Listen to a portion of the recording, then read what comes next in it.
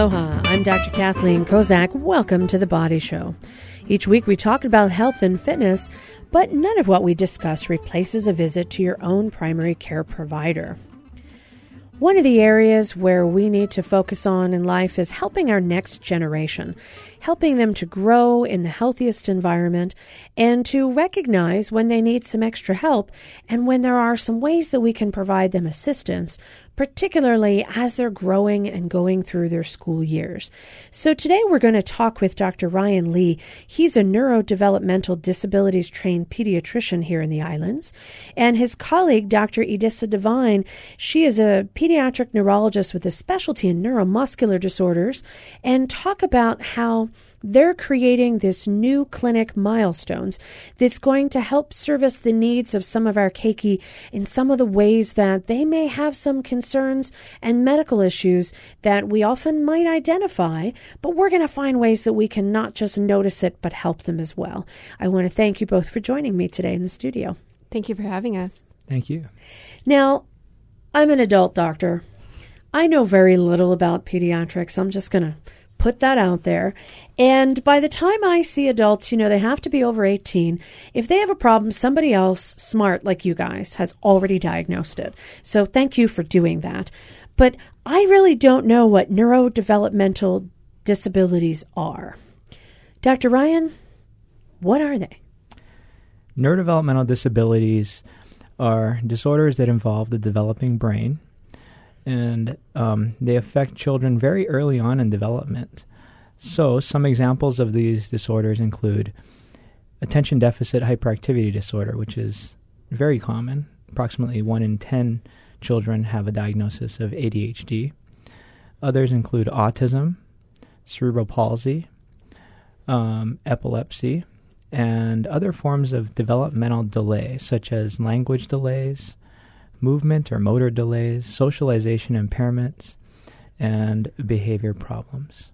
Some of these are caused by genetic disorders that have been inherited or were created new, and others might be caused by environmental triggers, such as fetal alcohol syndrome or drug exposure in utero. So we have a variety of disorders that cause an injury to the developing brain that results in some sort of developmental or behavioral problem that presents to us as pediatricians. Now, would parents be the ones noticing this? Would teachers be the ones noticing this? I mean, who's going to be smart enough to say, something's not right here? Hopefully it won't be the adult medicine doctor who notices. Hopefully not, because if they've reached the age where I'm seeing them, I hope somebody smart has really figured this out early, but okay. But you're absolutely right. We get referrals coming in from the community from parents who have noticed that something might be wrong with their child, but they don't know what that is. Common thing that I hear in the community is, why is my child not talking yet? And they might be 1.5, 2 years old. Another problem that commonly presents is, why is my child not sitting up or walking yet? And they might be around the same age. And so parents definitely are noticing problems. Another population that notices these problems are our primary care providers, such as pediatricians, family medicine doctors, and others in the community who do routine checks on patients, and they have screening tools that they use, and if the child screens positive, they might make a referral to our subspecialty clinic. Other people in the community that notice these problems as sort of first responders include teachers, early intervention evaluators, and then I've even had a mechanic notice that in Palau, for example, a mechanic noticed a child running around and said, that child's calves are very big. I think they might have a problem. You need to get checked out and go to Hawaii to get evaluated. And so in that case, the mechanic told the mom, because they had seen children before with similar looking calves that were extremely big, that they need to get evaluated. And what that resulted in was the child flying all the way from Palau to Oahu, where they were evaluated by myself and the team and diagnosed with a disorder called Duchenne muscular dystrophy. because it was noticed in other family members in Palau, and they had an outcome that was poor. That's one amazing mechanic. Mm-hmm. I mean, you can work on my car anytime, buddy, but I don't know how you're going to do it if you're in Palau. But I mean, because that's somebody who has, and again, I think for a lot of folks, particularly those people in the front lines you mentioned, teachers, family practice docs, pediatricians, you know what normal is, and you kind of know enough to know what isn't normal. And then you do some initial testing and you refer to someone who might be able to help further identify it.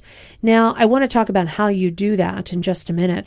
But Dr. Idisa, what is a neuromuscular disorder? So we know what neurodevelopmental disorders are. Would Duchenne's be a neuromuscular disorder? Yeah, so actually it is. That's a really great example of a neuromuscular disorder. So neuromuscular disorders in general basically mean any problems with the nerves or the muscles. And so when I think about the nervous system, we kind of divide it up into the central nervous system and the peripheral nervous system. So the central nervous system is composed of the brain and the spinal cord. And the peripheral nervous system is basically everything else. Yeah. So it's the nerve roots coming out of your spinal cord. It is the peripheral nerves, so the nerves traveling all the way down to your fingers and to your toes. It's what we call the neuromuscular junction, which is the connection between the nerve and the muscle, where the nerve talks to the muscle. And then there's the muscle itself. And so Duchenne's, which we were just talking about, that's actually a muscle disorder. So what would be some other examples of neuromuscular disorders that you see that are common? Another common disorder is it's actually what we call a neuropathy. So you've probably heard of that in the adult population. But in children, you can actually have what are called hereditary neuropathies. So there's a group of disorders called CMT, Charcot-Marie-Tooth disease.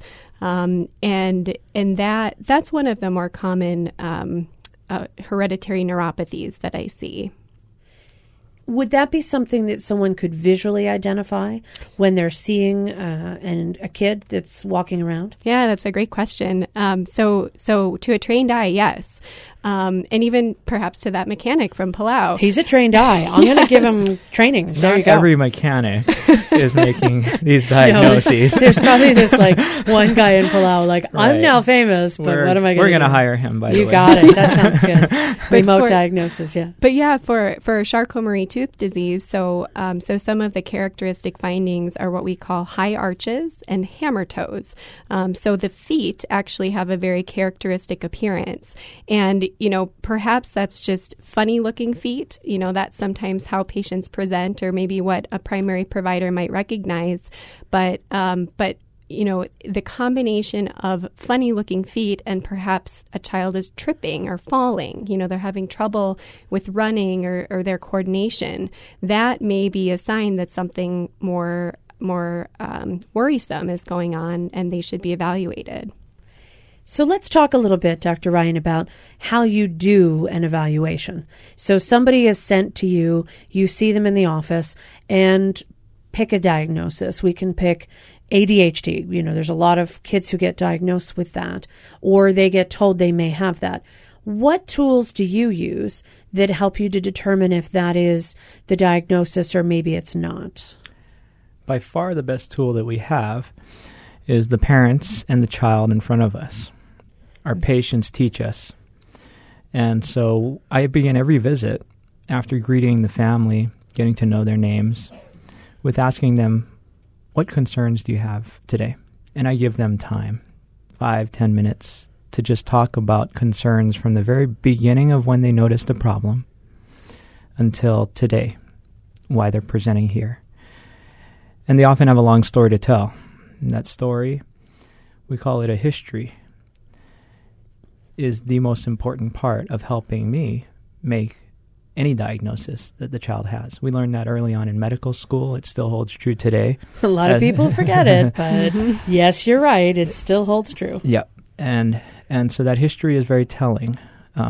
Within that history, it gives me a pattern by which symptoms might have started, deficits, and how they evolved. Following that, we take further history about the child's social life, their behaviors, their family history or heritability. And then we do a physical examination on the patient. We might also do some specific testing called developmental and behavioral testing on them, and these are standardized tests that take more time to do. And this largely depends on what we suspect as being a diagnosis or what the needs of the family are. Following the history and physical examination, I sit down and review. I summarize with the family what we know now after the 45 minutes to an hour that we've spent together. And then we make a diagnosis if we can. And in most cases we can. We make a diagnosis right there based upon all the information that we've gotten from other medical providers, other tests that have been done, and the history that we've taken in the exam. Now, the diagnosis is just one step in helping the family understand what is wrong. All right, and we're going to hear about more of those other steps when we come right back after this quick break. I'm Dr. Kathleen Kozak. You're listening to The Body Show, and I'm talking with Dr. Ryan Lee and Dr. Edissa Devine from Milestones, a neurodevelopmental center that is available very shortly, in about a week or so, going to have a grand opening. And so we're going to hear more about the next step after you spend that time with the family and with the patients in just a moment. We have a very quick break. Stay with us. Support for The Body Show comes from the HPR Local Talk Show Fund, which helps Hawaii Public Radio sustain and grow its locally produced talk shows. Mahalo to contributors, locations, Ekahi Ornish Lifestyle Medicine, and Hawaii Pacific University. Welcome back to The Body Show. I'm Dr. Kathleen Kozak here in the studio with Dr. Ryan Lee and Dr. Edissa Devine. We're talking about the process of making a diagnosis. And you touched on something that's so true and often so overlooked, that 80% of your diagnosis, if not more, is based on history and observation. And that's where I think we don't have enough emphasis these days. But let's just say someone presented to you, you spend a lot of time in the beginning getting the history, observing the family, talking about their concerns and what's going on. You do a physical exam, and you may administer some other testing that you talked about, and then you describe a diagnosis. Can that change over time when you have an opportunity to see someone again in follow-up? Do you see sometimes that different things are observed and you might refine or even be more specific with a diagnosis? Absolutely. That's part of the process of us understanding the child better. We'd like to narrow down a neurodevelopmental diagnosis on the first visit, and in most cases we do. But if we need to, we'll make a diagnosis that is what I like to call a placeholder diagnosis. If the child has a receptive expressive language delay, and I'm uncertain if this is going to evolve into a diagnosis of autism spectrum disorder or ADHD, or be simply an idiopathic inherited language disorder that will resolve over time, I use a placeholder diagnosis because giving a diagnosis such as autism or some other socially charged diagnosis sometimes sends families into a whole new direction for their child. And we don't give out diagnoses lightly. We know the weight of those words. And so I don't mind using a placeholder diagnosis until we clarify that better for them. And that's a really important point because you're right. There are some socially charged diagnoses or even just things that if a family believes that their child has a condition and then they start becoming very active in a community for that condition and reinforcing the fact that the child has the diagnosis and then later on they find out they don't, there's a whole other element of separation from being part of this community of support that may be giving the family something that they feel has been helping their child. And to take that away is often difficult. But I also think that it lends itself to the idea that do it right the first time. Make the diagnosis correct the first time, and if you put in that placeholder diagnosis, be willing to revise it. It's much easier for adults. I can say to somebody, hey, I think your blood pressure is a little high. I want to check some more measurements before I diagnose you with hypertension because I need to get some more information. And for something that is so common as blood pressure, I don't usually see a lot of patients get pushback and resist. I don't want to be diagnosed with blood pressure. I don't want to have that thing, because so many people have it. There's not that stigma to having high blood pressure. And yet when you're dealing with children, when you're dealing with developmental delays or disorders, I think there's a much higher percentage of people who have a stigma, a concern that they're going to be labeled, and maybe inappropriately so, or maybe just too early and there's something else that's going to develop. So it brings up some really good points. Now, how would the process differ, Dr. Edisa, with neuromuscular disorders? Because this may be something where you can visually identify it, like the mechanic who saw the large calves, but there may also be some other, I just think of all of these different types of muscular dystrophies and all of these various different descriptions, and it blows my mind. I don't know how to keep them straight. There's so many, and you look funny. I don't know what's wrong with you. What do I do? So again, luckily, I'm an adult doctor, so by the time they see me, this has all been worked out. But what would be the process, and how would it differ from what Dr. Ryan mentioned when you're dealing with a referral or for someone coming in with a undiagnosed neuromuscular disorder? Yeah, so the initial process is actually very similar. I always start with a thorough history, a thorough exam. And with the example that I provided earlier in a child with CMT, Charcot-Marie-Tooth disease, sometimes I'll, if that's what I'm suspecting, I'll even ask the parents to take off their shoes to examine their feet to see perhaps, can I find where this child is getting the diagnosis from or getting the condition from. But there are a few additional steps that may apply to some children with neuromuscular diseases, and one of those is a test called an EMG. And an EMG stands for electromyogram. And while I use the term EMG, that test is actually a two-part test. So the first part of the test is what we call the nerve conductions, and then the second part is the EMG proper, which is actually a muscle examination.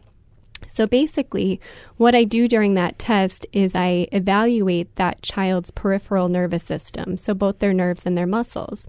And I do that by putting little stickers or little electrodes on either their hand or their foot, and then I stimulate the nerve, so send little electrical impulses through the nerve and measure the response, see how well those nerves are functioning.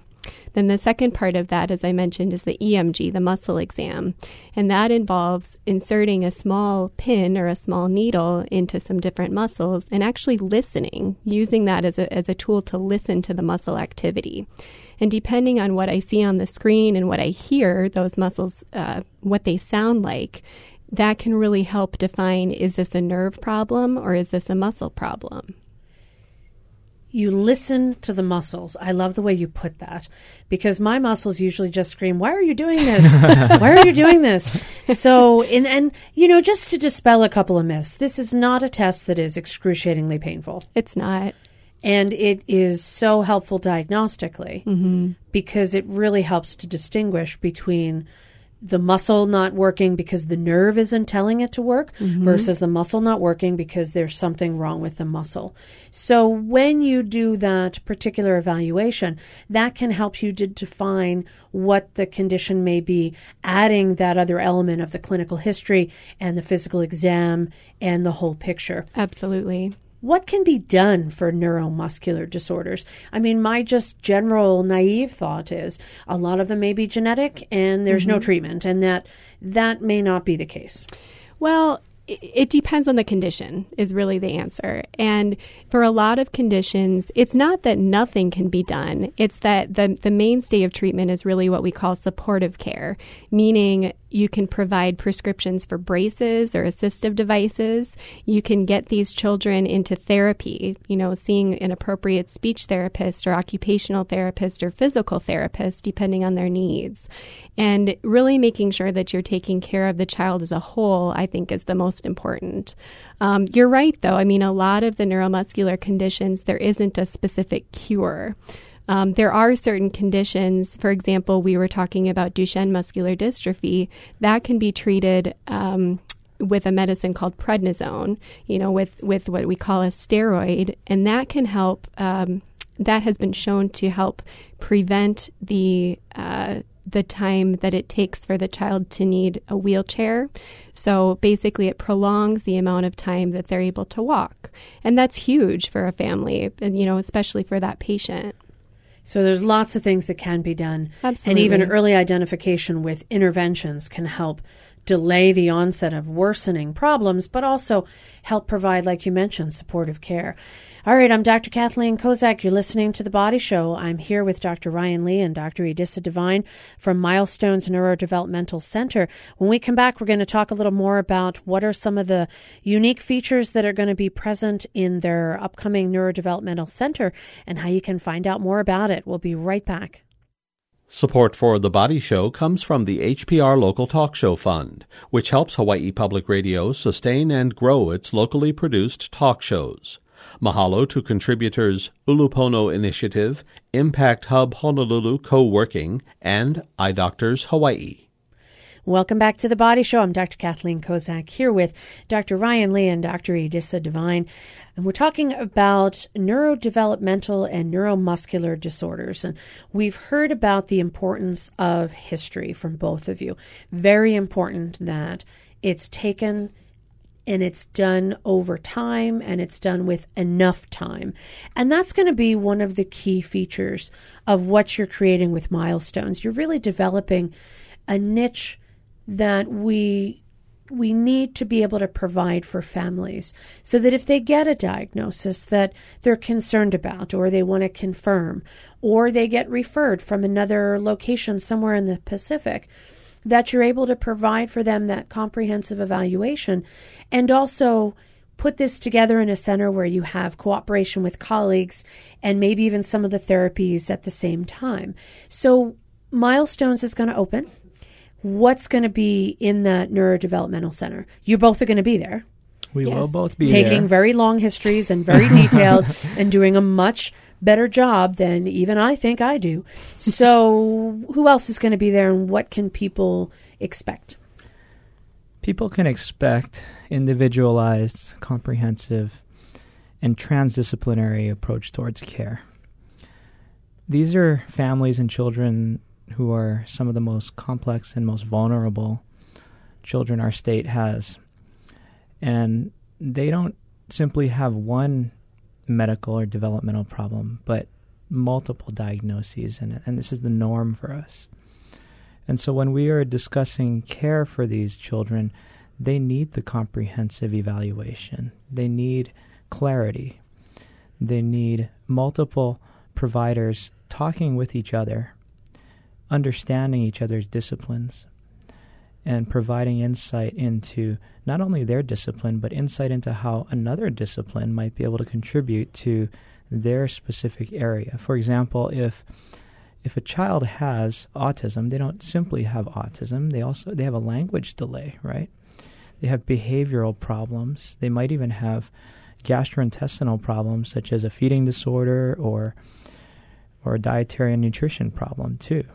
And so while all of these are under the banner of a neurodevelopmental disorder, I can think of 4 providers that could strongly contribute to the health of this child. That would be a dietitian, a speech and language pathologist, and a behavioral specialist. And we can throw in an educational specialist too, and a psychologist. And these are in addition to myself as a provider. So all of these need also some care coordination too. And so in our center, we're going to have numerous providers that are each experts in what they do. I think they're the best in the state. I'm a little biased. Not but we're going to look at each child uniquely and attempt to provide a unique form of care for them called transdisciplinary care. And this involves teaming for those most complex kids. We will sit around a table, not unlike one that we're sitting here, and discuss the child's problems, not only from our perspective, but from everybody's perspective. We'll come together to to develop a management plan for that child and utilize community resources, hopefully supporting a system of care that can best help that child reach their potential. Now, that's an interesting discussion in and of itself, because not every child is going to reach the potential that sometimes the parents want or that society might want. But we believe at Milestones that every child can contribute and teach us something. They have something to teach us about care and love. They have something to teach families about love too, extending beyond ourselves. And we think that there's so much value in every child that comes through our clinic that we want that story to be told through the care that they receive and also through the stories that they're going to share with the community at large. And so we're establishing milestones for the families and children to be able to share their lives and stories with the community so that we can make our community better and stronger. I want to go, but I'm an adult. You want to take off your shoes now? Yeah. Let's I can do a neuromuscular exam. Maybe I have a weird disorder. There are some theories on that. Where is it going to be? We're going to be located in downtown Honolulu, 820 Mililani Street, Suite 400, Honolulu, Hawaii 96813. I do just want to clarify that is in downtown Honolulu. Some of our families are seeing the Mililani Street address and are thinking that means it's in Mililani, but we're actually located in downtown Honolulu. Which, Mililani is a nice place. Absolutely. It's just that it's not central. And I think in order to reach the folks that you need to and to be available and accessible to more people in this environment, you need to be in an urban area. So that's certainly going to lend itself to a good location. Plus also, you mentioned that it's going to be transdisciplinary care. And, like in cancer care, they have a cancer committee and they all get together and they have different disciplines that all talk about a particular person's cancer. And they decide collectively how to best treat that individual and treat that person's tumor. And it sounds like that exact way of combining all of those potential contributors to that individual's care is exactly what you're trying to do for children. So it's helping me to put it in a model for adults that I can easily comprehend and understand. It certainly sounds like there is going to be a huge waiting line at your front door, and I hope so, because you both have put in a lot of time and effort to really bring this expertise here to the islands that will help to really establish a center of excellence and provide these options for families and children in the islands. I mean, it's exciting. I want to come see the clinic and I want to come bring my staff and see how things go in the pediatric world. Sometimes I tell them it's really hard to handle some of the patients, and they're like, really, really? And so I have a feeling that you guys would laugh at me and you did, when I say those sorts of things. So if people want to contact you, you've mentioned the address. Is there any other way that they can find you? There is. So we have a website. Great. It is milestoneshawaii.org. And we also have a phone number that is active. So it's area code 808-979-6700. We also have a fax number, 808-441-9875. Well, I don't know if I'll be faxing you, but I want to thank both of you for coming on today. I'm excited. I want to see the clinic, and I want to really help support your efforts to do what great, wonderful work for our community here in the islands. Thanks for sharing your expertise. If you'd like to hear the show again, you can click on hawaiipublicradio.org, follow the links to The Body Show. Our engineer is David Chong. I'm Dr. Kathleen Kozak. Thank you to Dr. Ryan Lee and Dr. Edissa Devine from Milestones. And we will be right back here next Monday, right here on The Body Show.